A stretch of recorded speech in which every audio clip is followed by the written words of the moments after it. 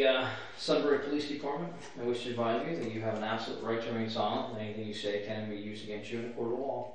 That you have the right to talk to an attorney before and have an attorney present with you during questioning. That if you cannot afford to hire an attorney, one will be appointed to represent you without charge before any questioning, if you so desire. If you do decide to answer any questions, you may stop at any time. Welcome back to About Last Night. I'm your host, Anna Wiest, on my own today because Fran is really busy this week, but that's okay.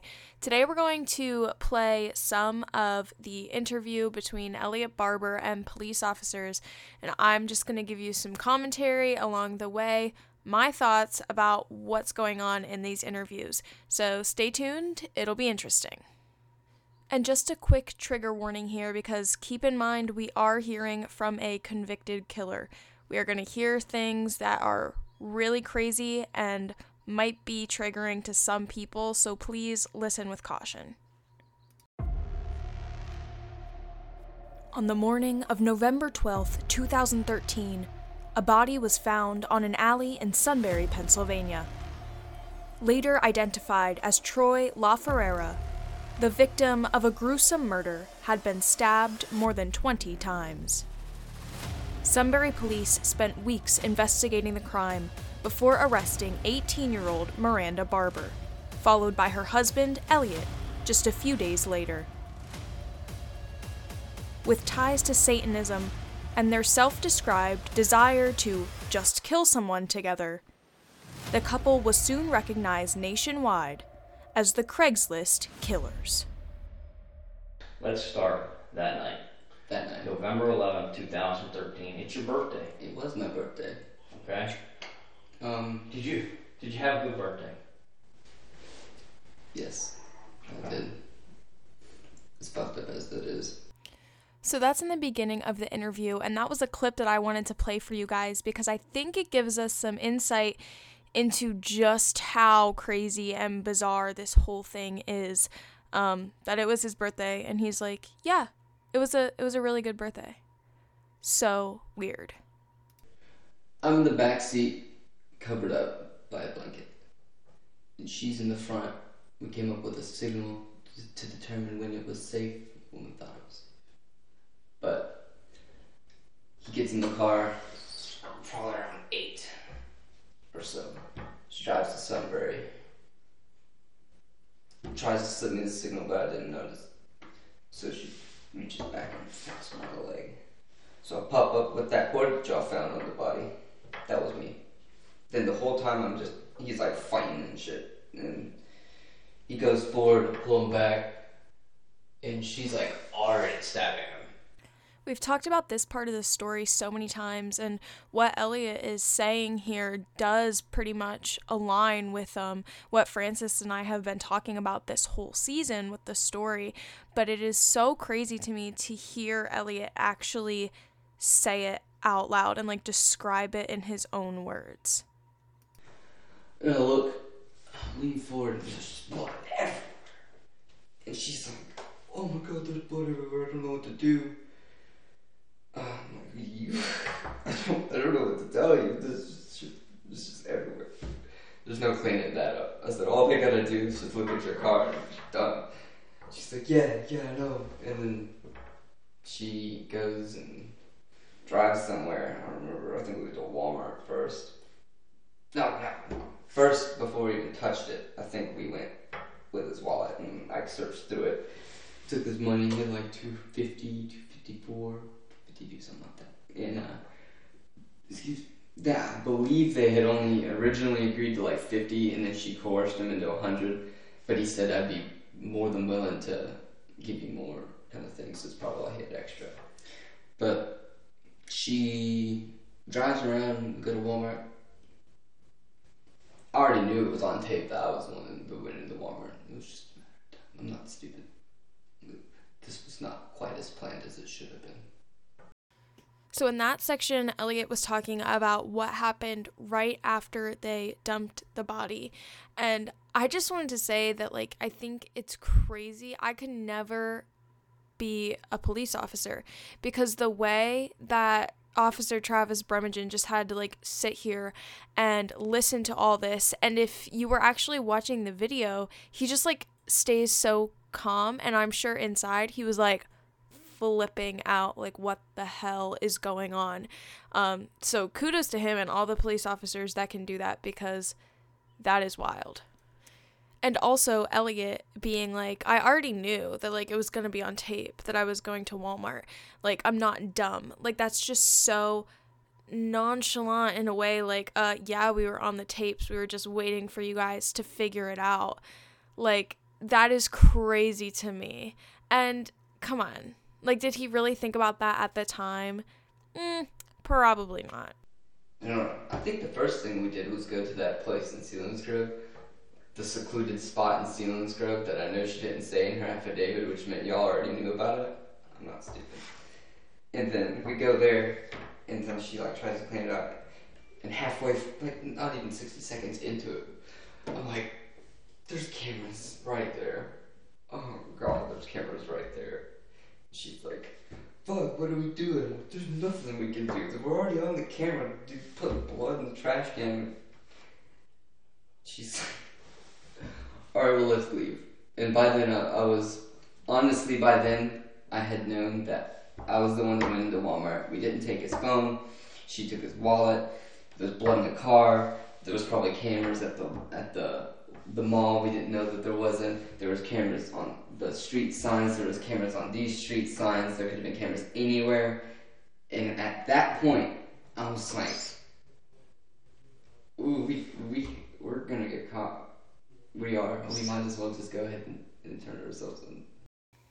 But as we all know, they didn't. They did not turn themselves in.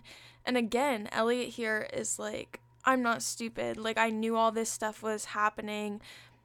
But yet they stayed in the area for the several weeks that followed before they were arrested. They didn't flee. They didn't get out of town.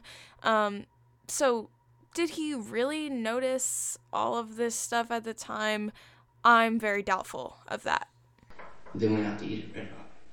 It was delicious. It was delicious. It was delicious. What did you eat? I ate a burger. It was fantastic. I only ate there like a couple times. We did both make mention to each other of how fucked up it was that this just happened, and now we're just like eating out. Get the unlimited fries. Get the unlimited fries. That's it. It was amazing. Every bit of it was amazing. And then we went to Harrisburg, and I guess you could quote people on Facebook and say we split this blood money. We went to a strip club. That was true. But it was terrible.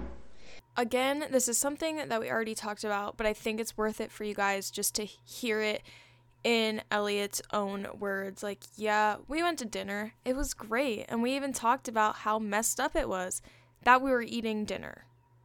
Then nothing else happened. Nothing significant pertaining to any of this really happened afterwards. Because, I mean, all we were doing was just waiting. Then y'all came by. And then y'all kind of know the rest. And then he's like, yeah, we knew that you guys were going to get us. We were just chilling out for a couple weeks, like, waiting for you to show up. And then you did. And here we are. Like, oh, I knew that we left all this evidence. I knew that you had all this footage. But I didn't try to get the hell out of here. We just waited for you guys to come. That's so bizarre, right? I did not even know what this guy looked like until I saw him in the paper. So if that was the first time I would have saw him and his name was up there, or if his name was not in there, I legitimately would have not have recognized him. I think what he's saying here just goes back to emphasize the whole we just wanted to kill someone together idea behind this whole thing. He's like, I didn't even know what he looked like. I didn't even know his name until I saw it in the paper. Like, this wasn't a targeted thing. They were just out to kill somebody. Did you guys both come up with this to kill him together? Mm-hmm. You basically, like, why? Why? Yeah. Why? Is that the general overall question everyone wants to know? Yeah, like, what makes this be the guy that you're gonna... Nothing. Absolutely nothing. He was the first guy that we could get to. Like I said, that there was another guy. He never showed up. That was all that was. Same situation, same setup, everything. And here we get another confirmation of this whole idea that they were just out to kill somebody. It could have been someone else. This was just the first guy that they were able to get in contact with that the plan worked out. And we'll be right back. Shawley Insurance Agency is an independent insurance company that has been family-owned and operated since 1985. When you enter their branches in Lewisburg and Selinsgrove, you will be welcomed by local agents who understand your needs and want to help you find the right coverage at the best price. Locally based and community-oriented, Shawley Insurance will help you protect what you love. Head to shawleyagency.com for more information. Shawley Insurance Agency. We're here to help. You talk about the murder, you talk about other murders that you tried to set up. Mm-hmm. Okay, they fell through. It was only one. It was only one here. Was that here? Only one of them was here. There were others. Where was that one that was here? Where was that one that was here? Yeah. Down on 1115 at a gas station, a broken down gas station. We tried to meet with some guy, also on Craigslist. Can you imagine being that other person after the fact and being like, damn, glad I didn't go to meet these people? Like, it's just crazy that they had tried to meet others, and I can't imagine being that person, like, thinking back. I mean, I don't know why you would meet them to begin with, if I'm being honest. It just sounds shady from the start, but still. Any remorse for the murder? Any remorse? No? Something you just wanted to do, and you guys decided to do, and you did it together. Yeah. Nothing more to it. If that's the answer to why as well. This is just like what we heard in Miranda's interview with Francis last week. It's just no remorse. We were going to do it, and we don't regret it. To my knowledge, she's never slept with anybody. That's the truth. Because so far as I know, she never... How do you earn $450 that quick? I don't know, unless you are into 20-second BJs. Did she say she did that? I don't know. You don't know? Or you don't want to tell me? I'll tell you. You don't want to tell me? No, I'll say. Did she really? I might say, I don't know. You just fucking like. No, I think you do know. You know I'm not going to screw you. If I don't know, I'm going to tell you I don't know. Okay. Alright. Did she ever admit to having sex with anybody? Because I don't actually know. I'd just like to know. Would that make you feel jealous? Not anymore. Were you jealous of it? Were you, I was jealous of it because in the back of my mind I felt like that, but I didn't think she did. Can you just be honest with me? Yeah. Help my conscience. She did. Has she ever? Like with Not that she's told me. Never. She was completely saying that it was all companionship every time. I think it's interesting here how we're finally getting Elliott's side of the whole, oh, I was fine with her meeting with other guys thing. And he's like, actually, I'm not too confident that she was never having sex with these other guys. She told me she wasn't, but do I really believe her? Doesn't sound like it, because he's asking Officer Bremingen over and over again, has she told you that she did? Has she confessed to that? So it seems like he's not too sure of that after all. So what's your feeling here? Like, what's your, you think you say she killed before, alright? You met these people on the 95 that I know of. I don't know his name. Okay. I don't know anybody's name. She comes The back. the only people I know are Bob, Vic, and feel like there's someone else. These people were never involved in any of this. Yeah. Troy. Or man right here. Yep. Victim. Mm-hmm. Did you enjoy killing him? Yes. Yes? What's the whole point? If I didn't, why would I want to do it in the first place? Did she enjoy killing him? Of course, probably more than I did. I mean, how freaking sick is that? Like, Officer Bremingen says, you know, she's killed before, but you say that you haven't, so how did you feel? Like, what was this experience like? And he's like, yeah, I enjoyed it, and she probably enjoyed it even more. That's just so sick. I'm going to be placing you under arrest for the murder of Troy Rivera. Cool. Okay? We're just going to walk straight back here. Alright? Alright. And once again, we have Elytte being so chill and so calm about this whole thing. You're under arrest, he says. Cool. And I can't even imagine. One, obviously, no one can imagine being these people, being these murderers. But being Officer Bremigen and dealing with Elytte this whole time. At one point in a clip that I didn't play because the audio was really muddled because it sounded like Officer Bremingen was coming in the door, Elytte says to him, "Have you ever had someone come in here and confess to murder and maintain a demeanor like mine?" Like, he is almost asking Officer Bremingen, "Are you impressed by how calm I am about all this? Does this stand out to you as being impressive and something that you haven't seen before?" I think that just adds a whole nother layer to how normal this seems to them.